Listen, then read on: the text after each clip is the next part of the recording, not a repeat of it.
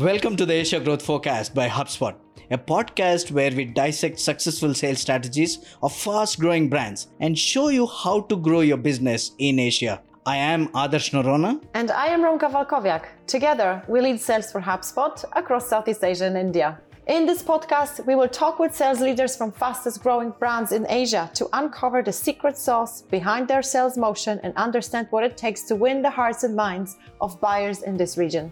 Because of the fragmentation of the economy, the economics are quite different. The customers generally with smaller businesses are less willing to pay for enterprise software and other sorts of enterprise tools. It's a very different conversation in terms of pricing and of how you service between Southeast Asia and the US.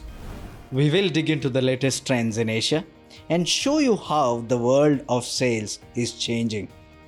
There is always spending, there is always budget. Correct. And if you're hearing that there is no budget, that means there is no budget for you. Exactly. So you need to make it relevant, and you need to drive with the value and customer experience.